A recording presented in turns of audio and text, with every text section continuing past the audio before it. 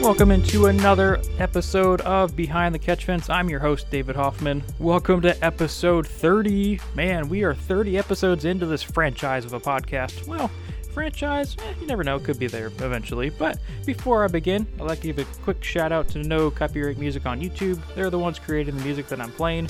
It's obviously no copyright music, so it's free. I'd like to thank you guys for that. With me being a broke college student, I'm grateful for you guys. Go subscribe to them, No Copyright Music. As I said before, welcome to episode 30. We made it to the big 30, everybody. Man, what a wild ride it's been. I'd like to thank all of my listeners for tuning in every week, and I'd also like to thank all the drivers who have joined the show. March and April have by far been the biggest months in this show's history, with guys like John Force, Richard Petty, Simon Pagino, Elio Castroneves, Stingray Robb, just all joining the show. I never could have imagined having that stacked of a lineup 1 year ago, but here we are.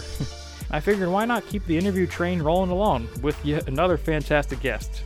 Today on the special 30th episode of Behind the Catch Fence, we have none other than the 2011 NASCAR Hall of Fame inductee and 1988 Daytona 500 champion, Bobby Allison. The driver fifth all-time in most wins with 84 has long been a staple in the sport, as he helped put NASCAR on the mainstream map alongside Richard Petty, Cale Yarborough, Darrell Waltrip, and Bill Elliott. Alongside with his brother Donnie and Red Farmer, they formed the famous Alabama Gang in the 60s and 70s as they tore up and dominated tracks all across the state. Bobby and I discuss a number of topics, and if you enjoyed my interviews with the legendary Mario Andretti and Richard Petty, I'm positive that you'll be equally, if not more, entertained. Now enough with the chit-chat, let's get right into it. Sit back, relax, grab your favorite snack, maybe some fish sticks or chicken nuggets, whatever you like, and enjoy this episode with the legendary Bobby Allison.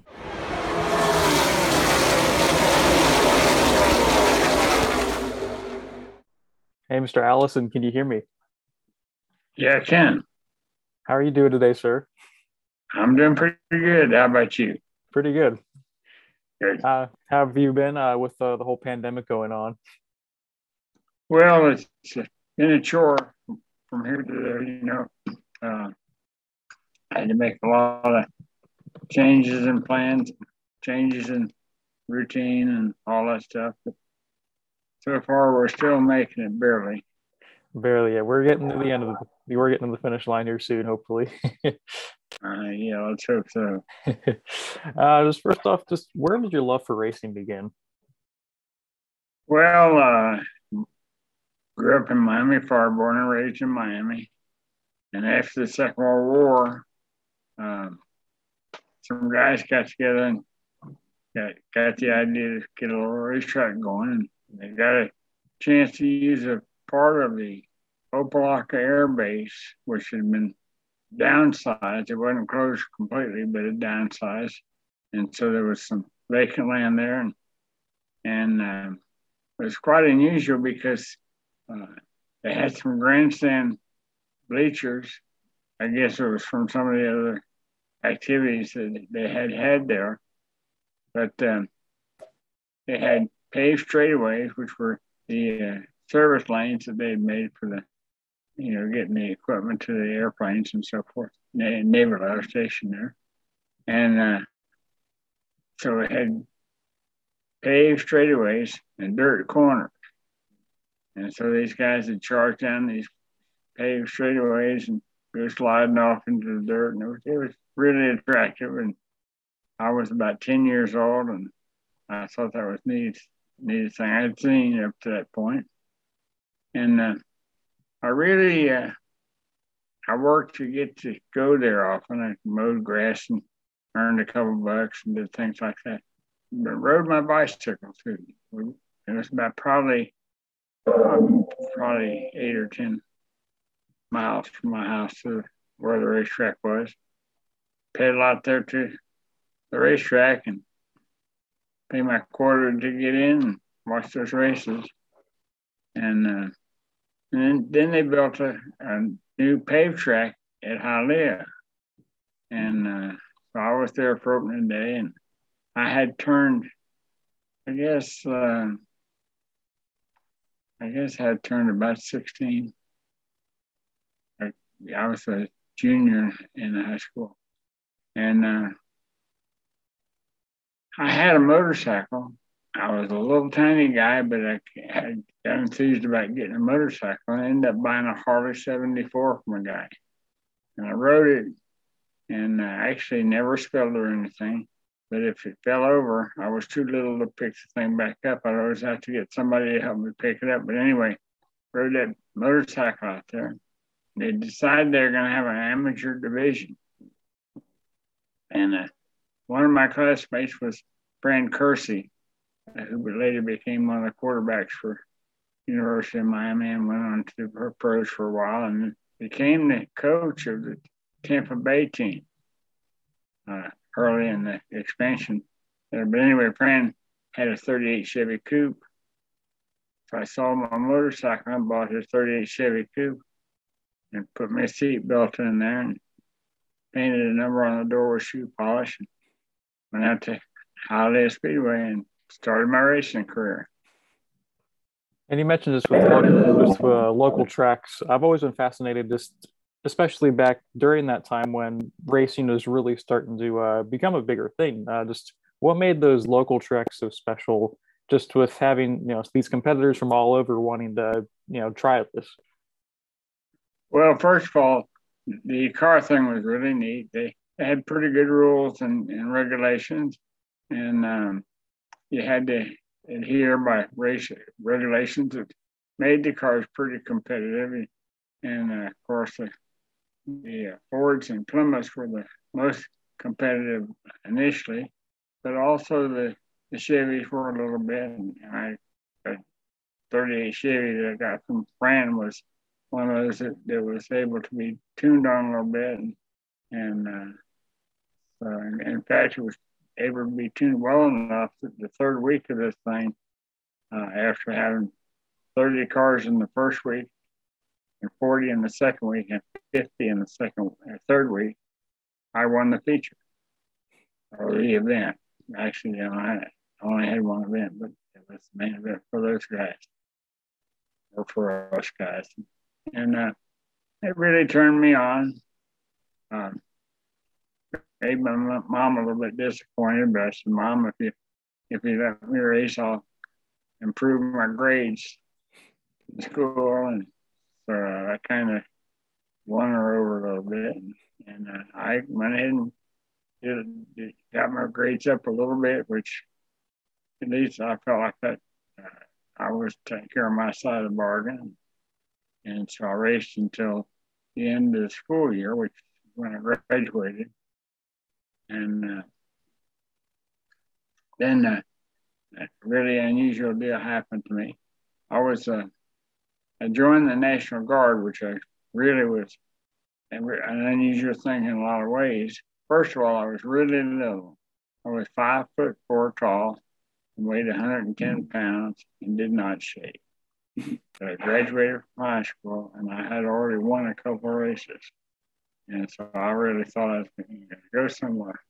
Well, found out that the National Guard was recruiting for youngsters and trying to get that thing going. And I was impressed by a couple of the Guard superiors and the commander of the troop. They had a little Cuban lieutenant that was a really neat guy. And so I joined up with them. And with that, I got an offer from my uncle through my mom's prompting him to get me to go to Wisconsin to get me away from the racetracks in South Florida. By then, I discovered there was more than Hialeah. There actually was one up further up to West Palm Beach. And there was one in Key West, Florida, of all places, which was a long ways away, but at least I knew it was there. Anyway, went ahead and responded to the National Guard, and with that, got this offer to go to Wisconsin. Got an honorable discharge from the National Guard, and packed up and went to Wisconsin. And my Uncle Jimmy Hallett, had me a job with Mercury Outboard Motors. And, I was thinking it was like probably some mechanic in one of the assembly lines, some cleanup guy or anything but what the real deal was. When I got there, I found out that myself and three other youngsters that they had hired, they were all over 18. I was still 17, but the four of us were test boat drivers.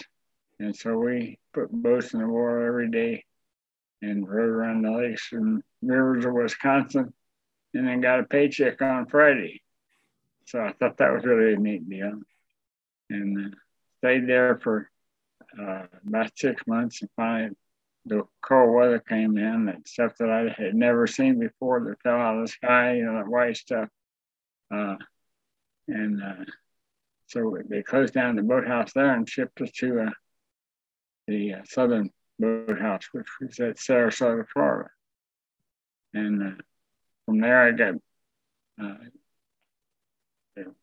sent back to the race car shop in Charlotte, North Carolina, which was really great for me. And I worked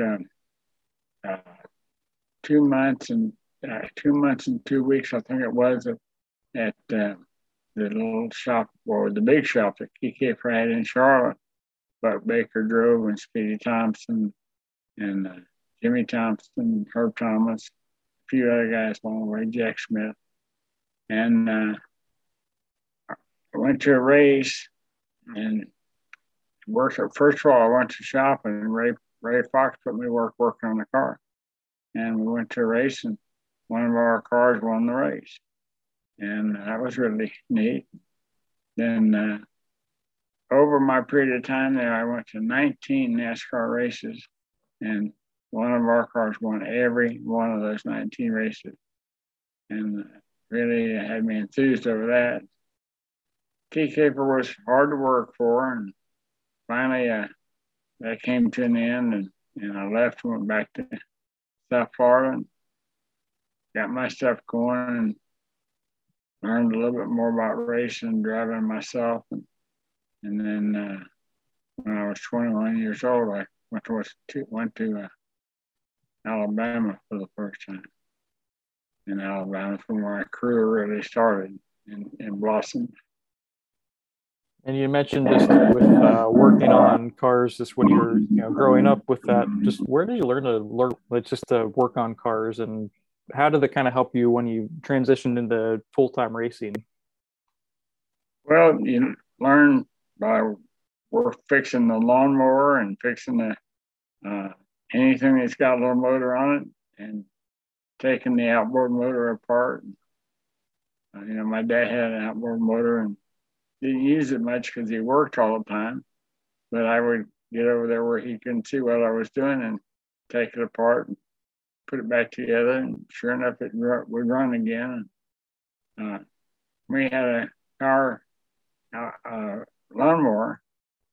Had a gasoline motor on top of a little lawnmower, and so I got where I could take that lawnmower apart, and the motor apart on the lawnmower, and that was a fun deal. And that taught me a little about that.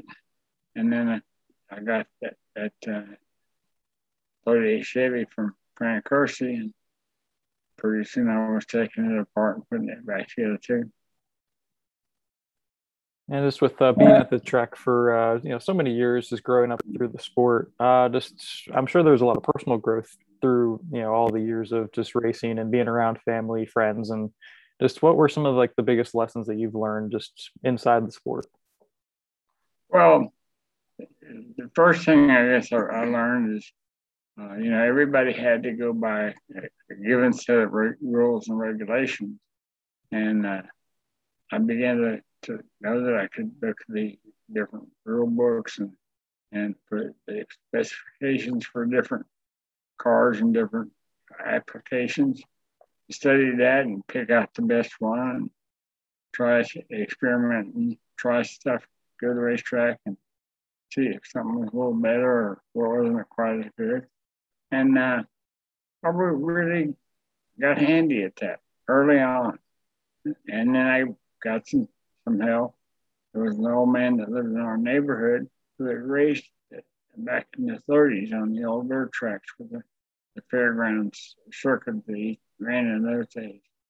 And he was a great help to me. And he taught me things about preparation and about the setups for the car to make the car handle better in the corner, drive better, go faster, all those kind of things. And really paid attention to that, and was famous for building another car. Every time I turned around, it seemed like, it didn't take a lot, but it did take a little bit of cutting and welding and, putting things in position and, getting that preparation all done. And it was really good for me. And I had seen the specifications of real high-tech spec stuff when I was with Keykeeper, because I got assigned to the race team there at Keykeeper, and they had some really good mechanics and really good late equipment and modern equipment, and that all was good for me. And you mentioned earlier about the Alabama game, when that kind of got started with you, your brother Donnie, and Red Farmer. Just how did that come to be? Well, Red Farmer was one of the guys that was winning in South Florida, and I would ride my bicycle out there and pay to get in the grandstand, and then finally tow my little 38 Chevy coupe out there and go race myself. And I was aware that he was a fairly frequent winner. And I met two young guys that were just helpers at his shop. Actually, they were just practically cleaning up for, just kept the place clean and neat and stuff like that. Roger and Bill Purdom. And so I went over by Red's shop. They were building a new Chevy, V8 Chevy car, which was not very common at the time yet. And that old fellow that was chief mechanic, Homer Warren, was also the service manager of the big Ford dealerships in there in Miami. And I knew him because of riding with my dad around some of his jobs, and one of them was at all mine were Ford. And so Homer said, well, you've been up there up there at Keykeepers where they run the dual 4-barrels. And I want to run dual 4-barrels. And so I want you to get them ready. So here's a manifold and here's 2 carburetors, and you get them ready, and I'll have the engine ready in a day or 2. And so I said, sure. I had never even had a carburetor. I had not even had a screw out of a carburetor at that time. I went to a parts store and bought an engine overhaul, carburetor overhaul manual. And I took that carburetor apart and adjusted it all like the book said it was supposed to be. Made a nice set of throttle linkage and, nice gasoline hookup for it. Took it and gave it to Homer. Homer stuck that thing on there, and they went to the racetrack, and Red Farmer won the next 19 feature races in a row. And by then I had gotten noticed that I had done something to help the car, and so a guy had offered me his sportsman car to race if I would work on his modified Austin. So I did that. Race that sportsman car, and I could win the sportsman heat, but the modified sort behind the sportsman and the feature. But then by the time the feature went well, they all got passed. But sometimes I finished as far up as second. Never won one, but I finished as far up as second. And then the guy that had that car decided he didn't want it anymore, and by then I was off to building my own stuff and built my own first modified, and it ran pretty good. And a friend of mine took a trip up through Alabama because his girlfriend went up that way, and him and my other friend that owned the car that he'd been driving decided they would go see if there were tracks in Alabama they would race at. So they did, and they came home with these big stories that, yeah, the really great tracks in Alabama, paved and good purses and all that stuff. And so I took Donnie with me. And he was kind of on the outs with Mom at the time because he was littler than me and younger. And was a little bit more in trouble than I was on and off. But she wanted to get him away from the racetracks down there. And I took him with me to Alabama. And he'd been driving a little bit of limited sportsman, had a helmet, and a little bit of racing gear and ready to go. And so we went to Alabama. And the first night, I qualified on the pole, I remember, and led the race, did everything, but another guy beat me for the feature. I finished second. Got a bag full of money, it looked like. And so I was really, really sold on that deal. And I went to see, back home during the in-between week to see my love life, Little Miss Judy. And, got back in time for Friday night's events. And we ran Friday night, Saturday night, and Sunday afternoon. And got back in time to get the weekend stuff in. And the second weekend, I won Montgomery, which was on the second night, Saturday night of the weekend. I won my first feature of my career that night. And Donnie, well, we had other friends with us. Kenny Andrews owned the car, and Gil Hearn drove, and Gil Hearn went home. And Kenny said, what do I do? And I put Donnie in it. And so Donnie ran his first modified race ever that night that I won my first. And he had a good finish. He didn't win, but he won some money and had a good run. So it got his start. And he and Kenny stayed together, and I went back and forth and bounced around anywhere I could see or hear of a track. We were on a different track. I enjoyed that, but I also thought it helped me too. Just getting a different racetrack, getting used to whatever the different field would be. And so it ended that year with, I think, four wins that first year. And I was really, really happy and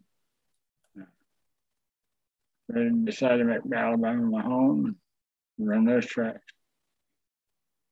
And you had mentioned just with you and your brother Donnie, you guys for years have just seemed to be inseparable. Just just how special just was your relationship with him to, just to grow up, to go to the racetrack every single week, and just I'm sure that was a lot of fun being able to go to Alabama and just experience all that with him.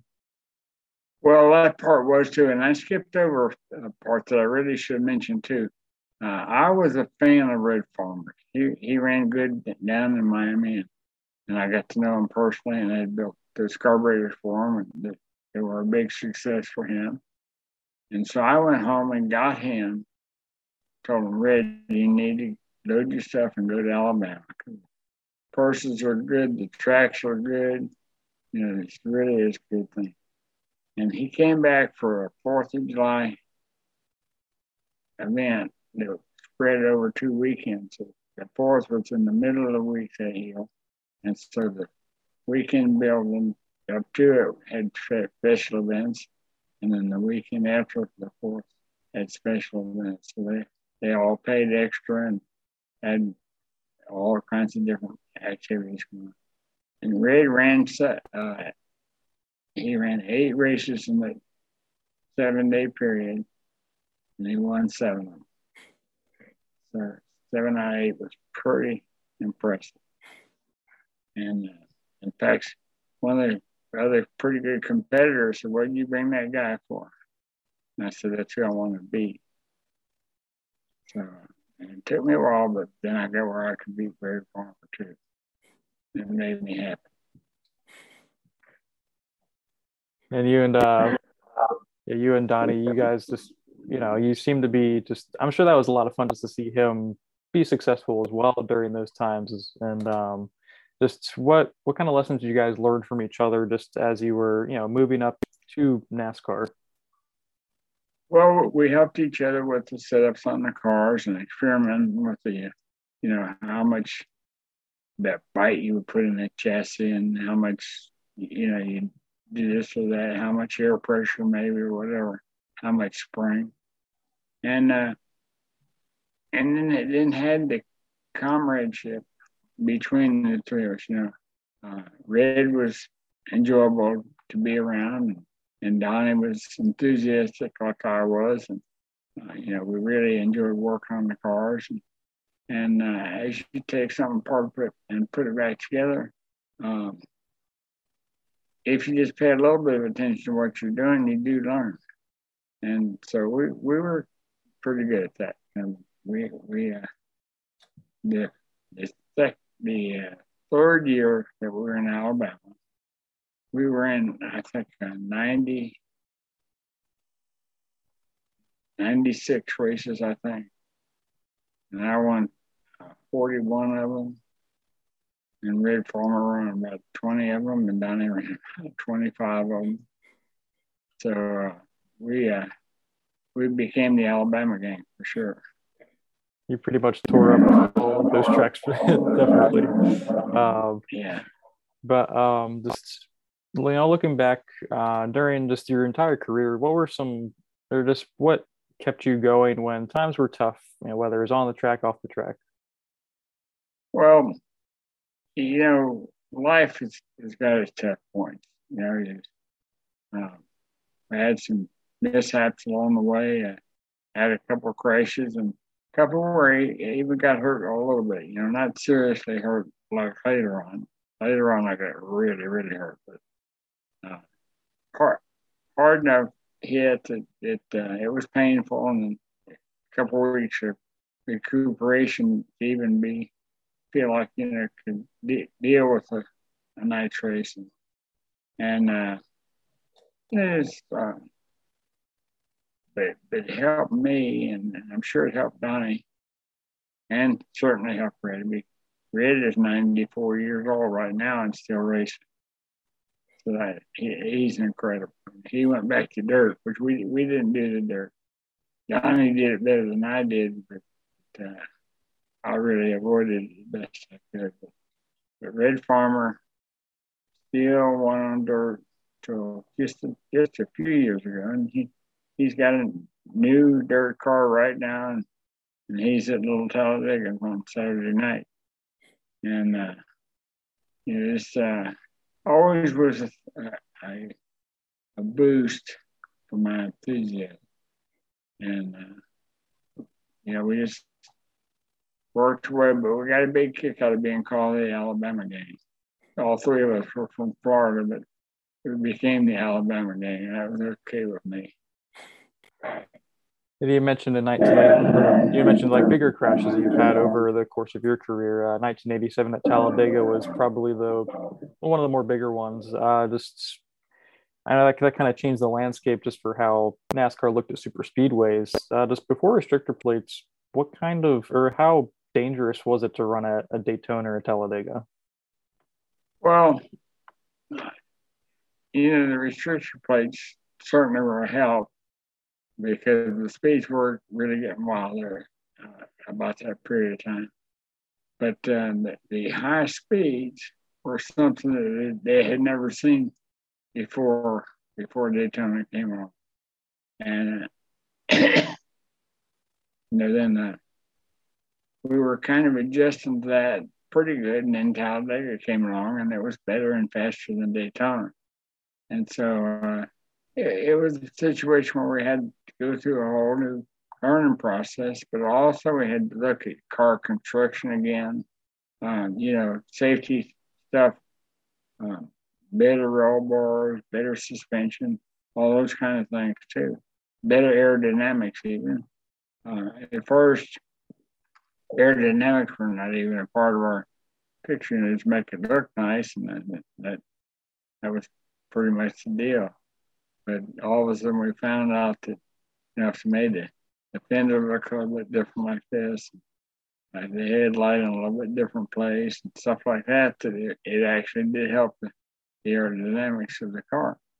And so all those things came together and kept us working, trying to find all the solutions that we needed for all the different problems.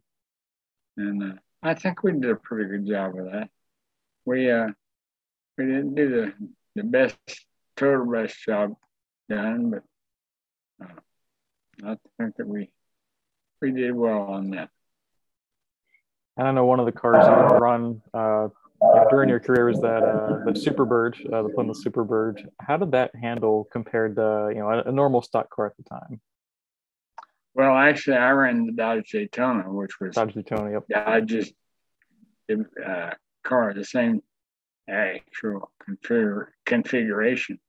And I went fast in the Dodge, and I went fast the very first time because the car drove so smooth and responded so well to driver input. And because it drove smooth, I held the steering wheel very straight, where most of the other guys sawed back and forth on the wheel.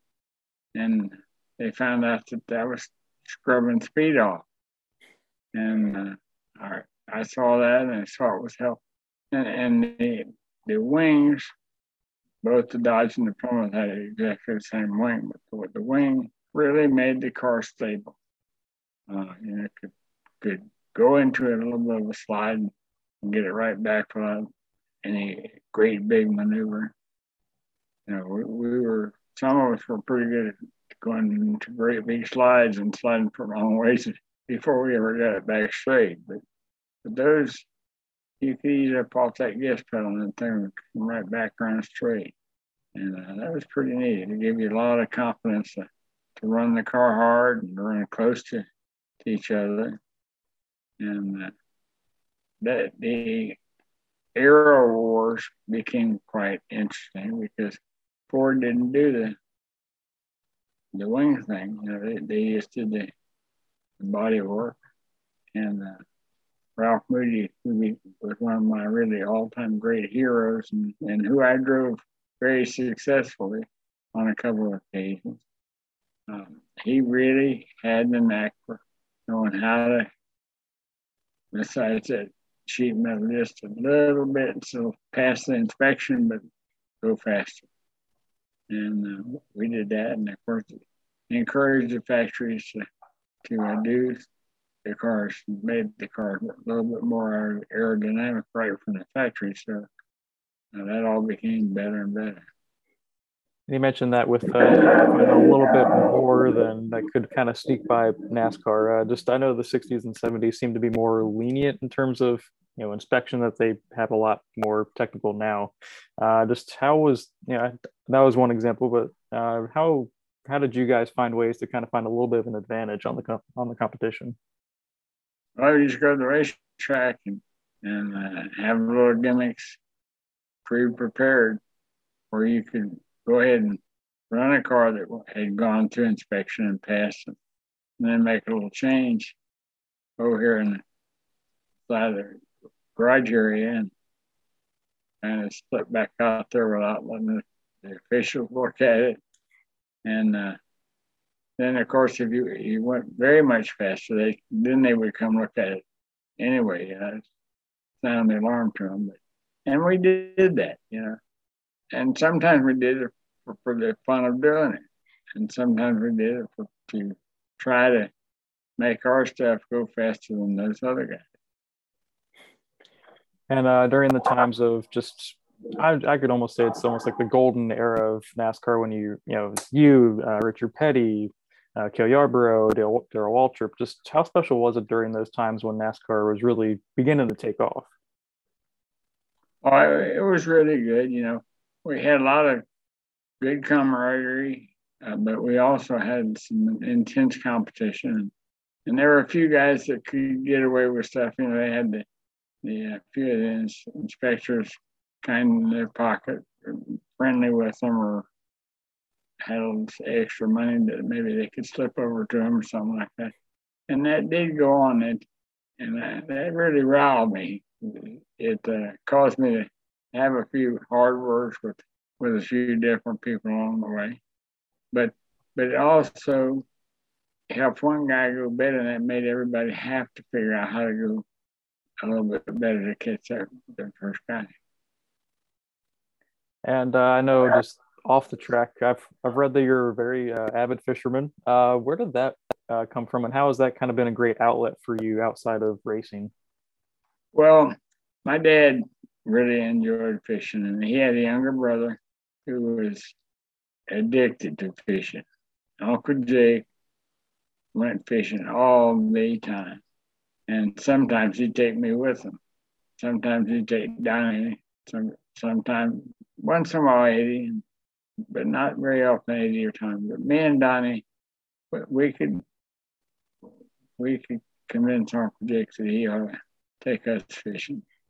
And I don't know how much fishing you've ever done, but when that thing hits that bait and wiggles that rod for you, it's just a sensation, that pure pleasure. And so I really enjoyed that, and I got some pretty nice fishing equipment. I even worked one summer in a tackle shop in Miami, and I would do special things to earn enough to get some nice piece of fishing equipment myself, or something like that. And then I would see a little stream here or there, or a little pond here or there, and you'd be surprised. Throw a good lure out into a stream or a pond like that and have a pretty nice bass jump on that thing. It really, really was a good feeling.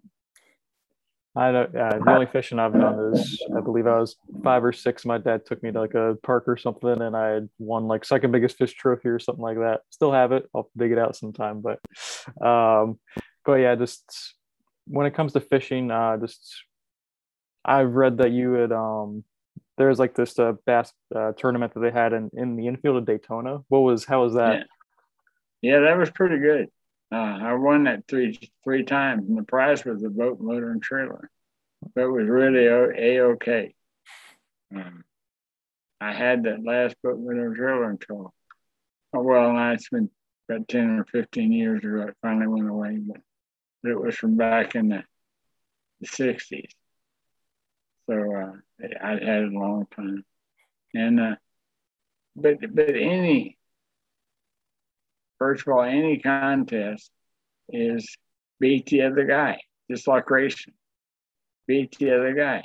And so even if you didn't get a boat or a cash award or something like that, if you beat the other guys, you still got the win for that day. And we did that some. And I actually had a folded up Daiwa fishing rod. It was like a briefcase. And had my favorite lures in there, and I could just open the thing up in a matter of a few seconds, put it together, and go fishing. And so along the way there, they decided, well, it'd be fun to have a fishing contest in the lake back there in the infield. And I thought that was really a good idea. And then, of course, like I say, I won the thing those three times, and it had a nice prize for winning. That's a really great prize if you ask me. But final question: 2011, you were inducted into the NASCAR Hall of Fame. Just what were your emotions during that, and how special was that just for your entire family, knowing how much you guys have just worked and gone through stuff?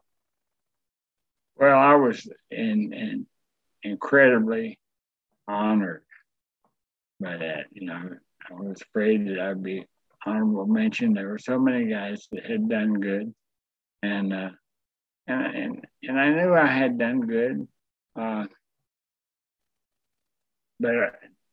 I think one of the things that really helped me come out on top for the Hall of Fame is people around me the country had a chance to write in and affect the vote. And a lot of people wrote in for me. But there's a lot of people that really were paying attention voted for me too. So I thought that was really super. And the family, of course, was all cheering for me and enjoying it with me, and family and friends. So when you go in there right to the second year of the original deal, was really special. That's all the questions I have, Mr. Allison. I appreciate all the time that you've given me today, and just continue to stay safe and healthy. Okay, good deal. Thank you. You have a good day. All right, you have a good one too.